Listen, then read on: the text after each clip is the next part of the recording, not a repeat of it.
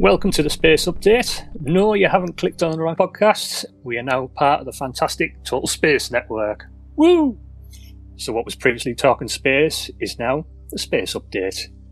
Coming up today, we've got all the recent space news. We'll be taking a look at NASA's InSight lander, updates from SpaceX down at Boca Chica, and at the very end of the show, we'll be answering listener questions. I'm Ryan, Mr. Space Update himself, and joining me today are my wonderful co-host. I'm another Space Nut. Thanks for joining today, guys. We've also got... I'm Mikko. Thanks for joining us. Plus, the big news this week, water has been found on the sunlit surface of the moon. Plus, Starlink has moved to the next stage of beta testing and released initial costs of $499 for initial supply and installation of the dish, and then roll a monthly cost of $99 per month with the speeds of up to 50 to 150 megabytes per second. So we'll have to take another deep dive of that with Miko again on Starlink at some point. Yeah. SLS is ready for a full duration static fire of those 5 massive engines on the core stage of NASA's SLS rocket. And as we predicted, NROL 101 will launch sometime in November on the mighty Atlas V before the cursed Delta IV Heavy, or the Delta 4 Heavy if you like to call it, and that was supposed to be launching the NROL 44.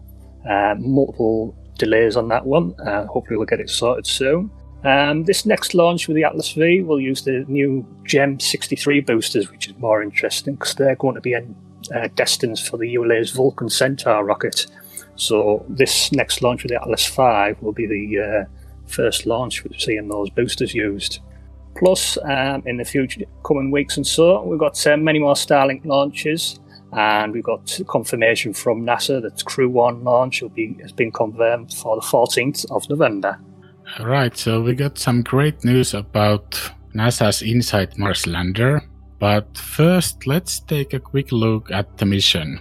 Lander's full name is Interior Exploration Using Seismic Investigations, Geodesy and Heat Transport, or InSight. Gotta love those guys or gals who come up with those names. So the lander is designed to study the deep interior of Mars. Even though it's a NASA mission, many of the science instruments came from European agencies, for example from Germany, I think also from France. The mission was launched May 5th, 2018 on an Atlas V rocket, and it landed on Mars about 6 months later. Landing site is Elysium Planitia.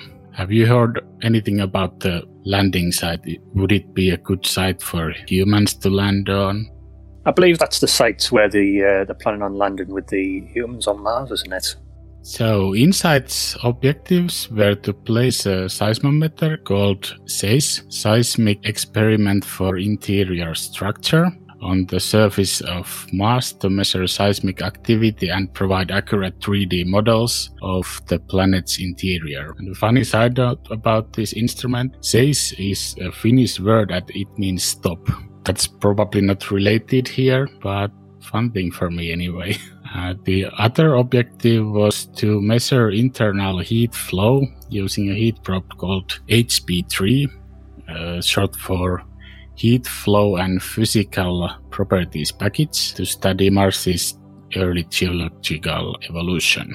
Yeah, the interior of Mars is quite interesting because we've studied a lot of the surface, where's water, where's ice, what's the general surface of Mars made up of, but the actual interior we still know very little in terms of how it's made, what's there underneath the surface really.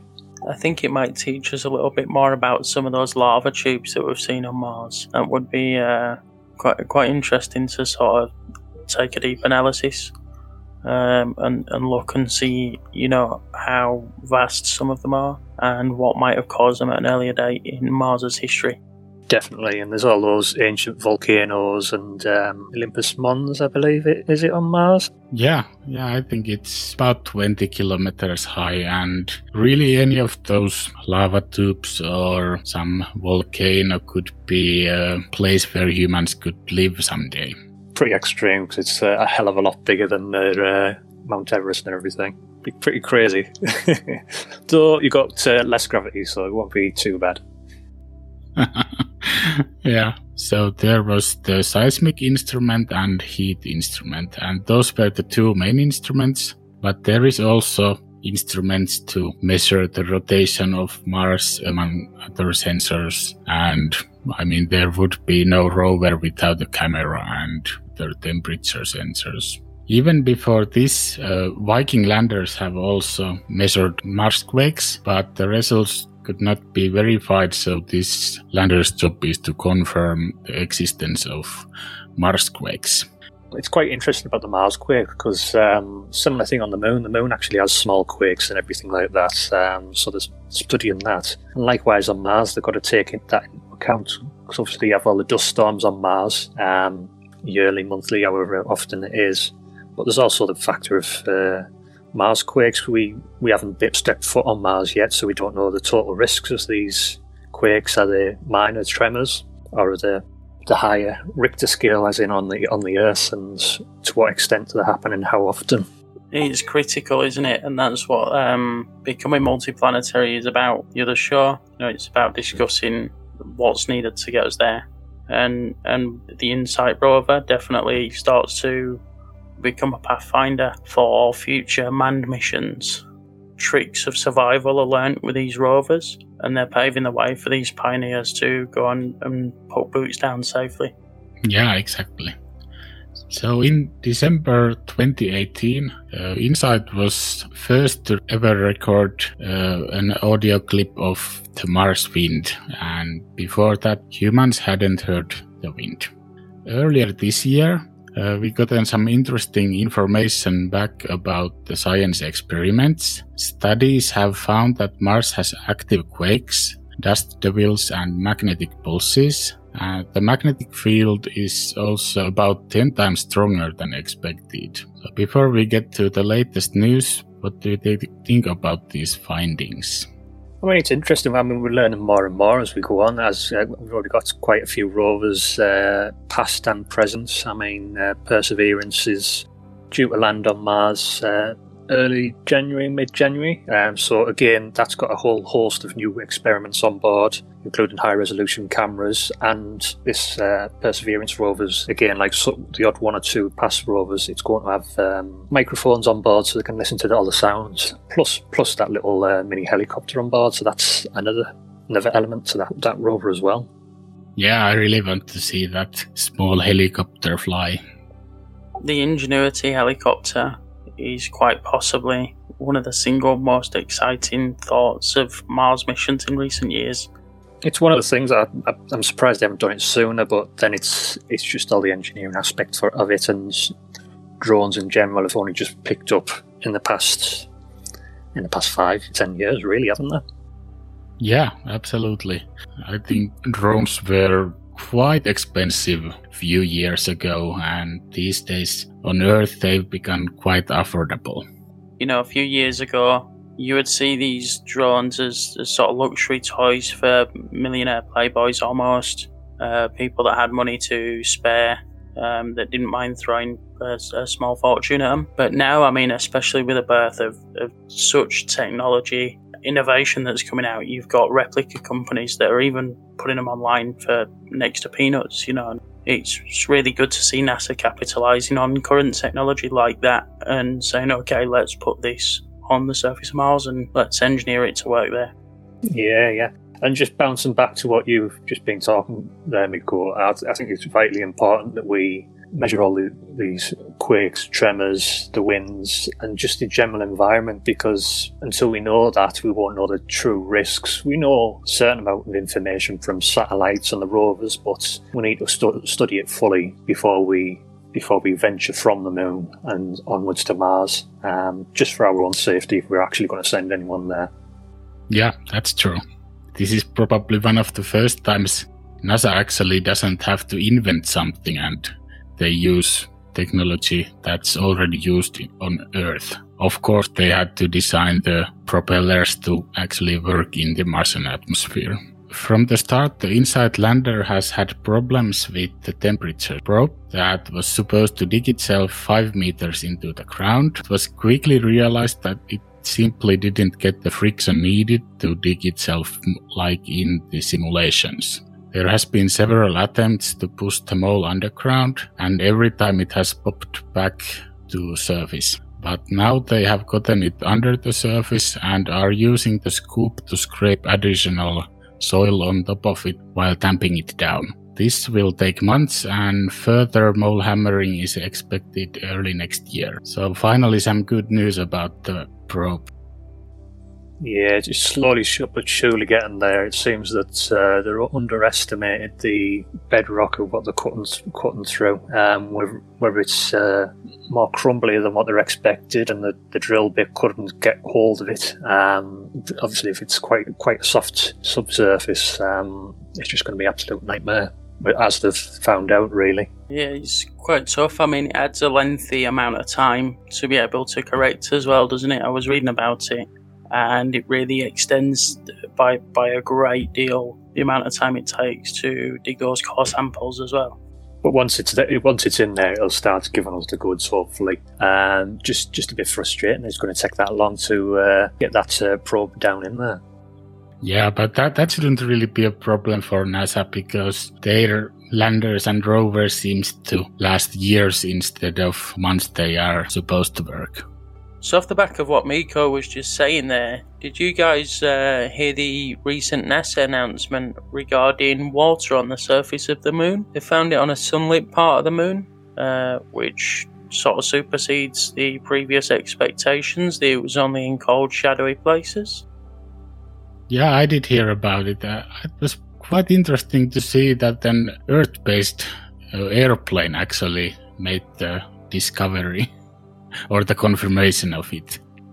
Yeah. I mean, that surprised me as well. I mean, there's been previous satellites that have tried to confirm water on the moon and everything like that, but NASA have had some disputes with that for whatever reason. I don't know if there wasn't enough evidence, or it's because that satellite wasn't designed to find that or what, but it really surprised me because I assumed there was already water on the moon from previous discoveries, but obviously that's not the case by the looks of it. It only found in shadowed areas up until a few days ago, but now it's been announced that it's actually underneath the sunlit surface, considerable quantities as well, which could bode well for mining and refueling on the surfaces of the moon. Yeah, totally. And I think the reason it wasn't confirmed earlier is because the instruments on those satellites or probes were not sensitive enough to differentiate hydroxyl from water. So the sensors had detected some hydrogen-based element, so it was always possible it's water. And for the amount of water, they actually do a comparison that Sahara Desert has about 100 times more water than what SOFIA instrument detected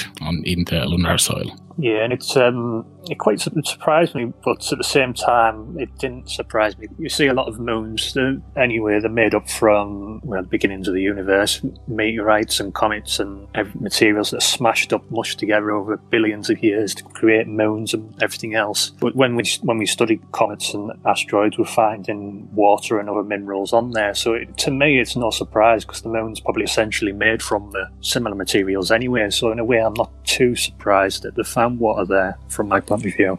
I mean, it's going to make it interesting to see the amount of people that try and utilise this as an opportunity to create a startup looking at in situ resource utilisation. You know, we're seeing the birth of private companies shooting towards the stars, and I think really now would be a good time to, off the back of an announcement such as this, start designing projects to get to the moon, to start worrying about in situ resource utilisation, and really start to focus on humans sustaining a presence there, and this water is important to that.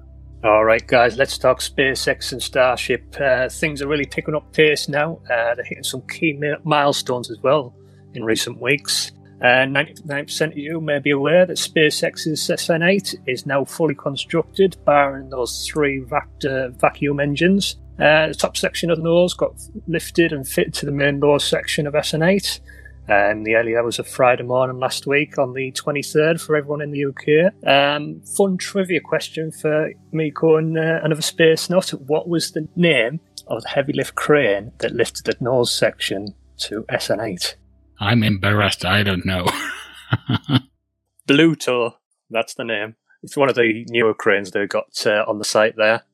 They've got road closures on the 28th to the 30th. Some late morning to afternoons on this one. What you suspect they're moving or testing. I believe they've changed over one Raptor engine, so I believe they're probably going to go for another static fire. What are your guys' ideas? I think they may actually have changed the engine just because it was a later version, so it could be a bit more powerful than the other two, or maybe they just found some bad data when testing or something like that. Yeah, definitely. But the main rumour, I think it's been confirmed now in the past day or so that it's definitely going for another static fire just to prove out that engine is swapped over and everything. And more interestingly, they're only going to part fuel it up because those 3 Raptor engines, although they kick out almost £500,000 of thrust each, all 3, if they were firing full pelt and the tanks were actually full, it wouldn't actually lift off the ground. It's not actually designed to be a sea level ground to orbit kind of rocket. So it's actually going to be a quarter or half fueled up to do that 15k pop. Yeah, that sounds reasonable. I think they would need all 6 engines or maybe even 7th engine to get Starship flying with full tanks. Yeah, I mean, this Starship, it's designed to be a second stage system anyway, so tests that they're doing here with hops and everything isn't vital to what they're the end game of the Starship system, but they're only going to be fueling it up halfway on that 15k hop, so that's quite interesting to note. So they'll be limited on fuel for that landing by the looks of it, which should be quite interesting. Like whether it'll land or not, what are your ideas? Do you think it'll land? It's going in the drink. I think it's going to explode. I think it's either going to go sideways and not flip and land, or by some fluke it'll land but the legs will fail. Could be coming down a lot faster, I assume, maybe.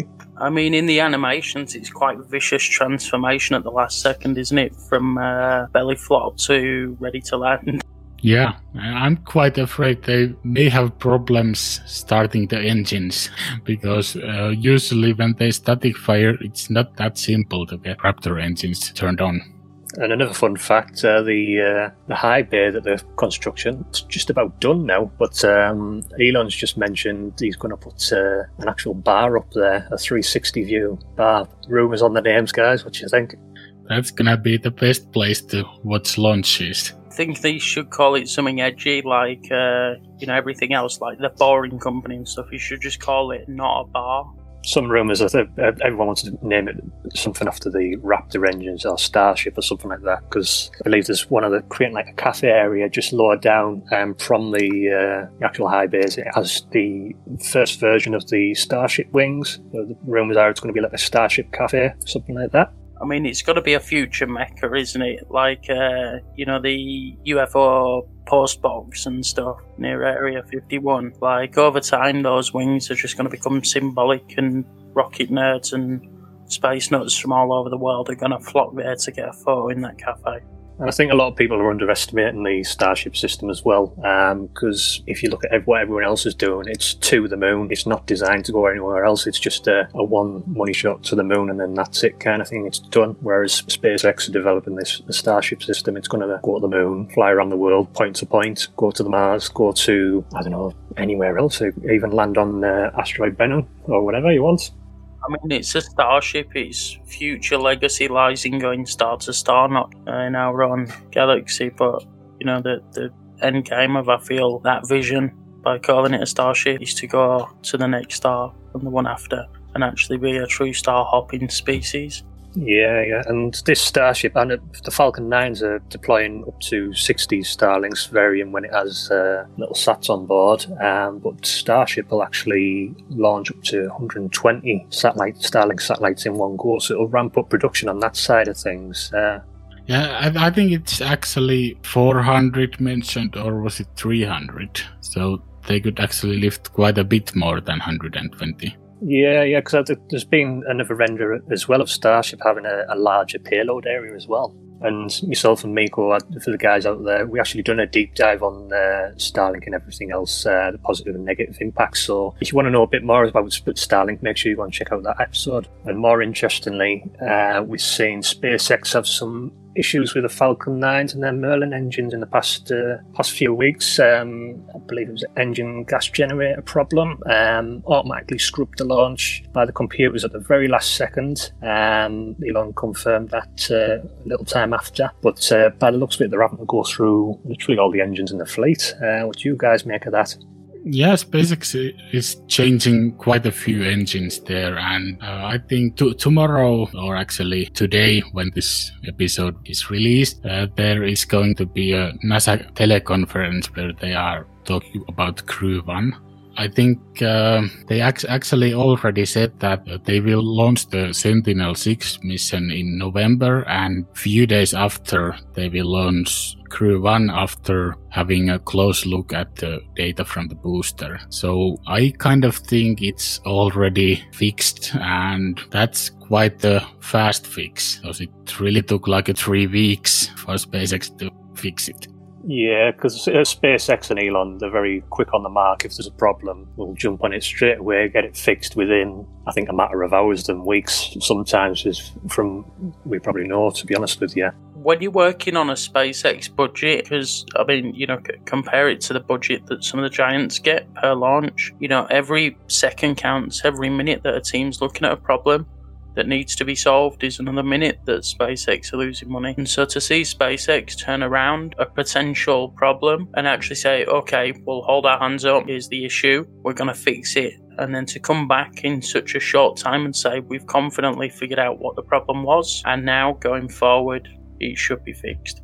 Yeah, and while trying to fix the problem, they also launched, I think it was 3 Starlink missions.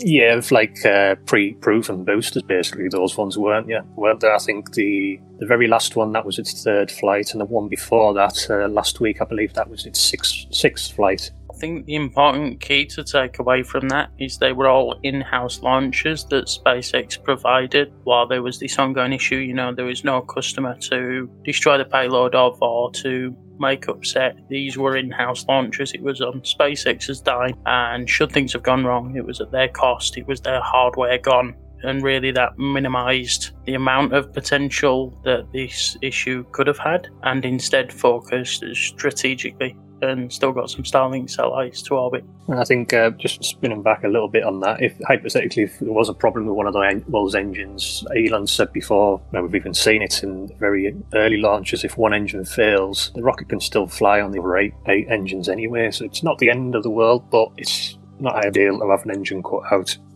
Yeah, and actually I think they can have 2 engines go and still make it. And was it in summer, there was some Starlink mission that lost an engine in flight. Yeah, that actually cut out on ascent, I believe that. Yeah, it was just before main engine cut off, and the booster wasn't able to land because of that. Yeah. Alright, I think we'll wrap it up there, guys. Thank you everyone for listening, and I'll see you next time. Thanks for listening. Thanks for listening, guys. Catch you in the next episode.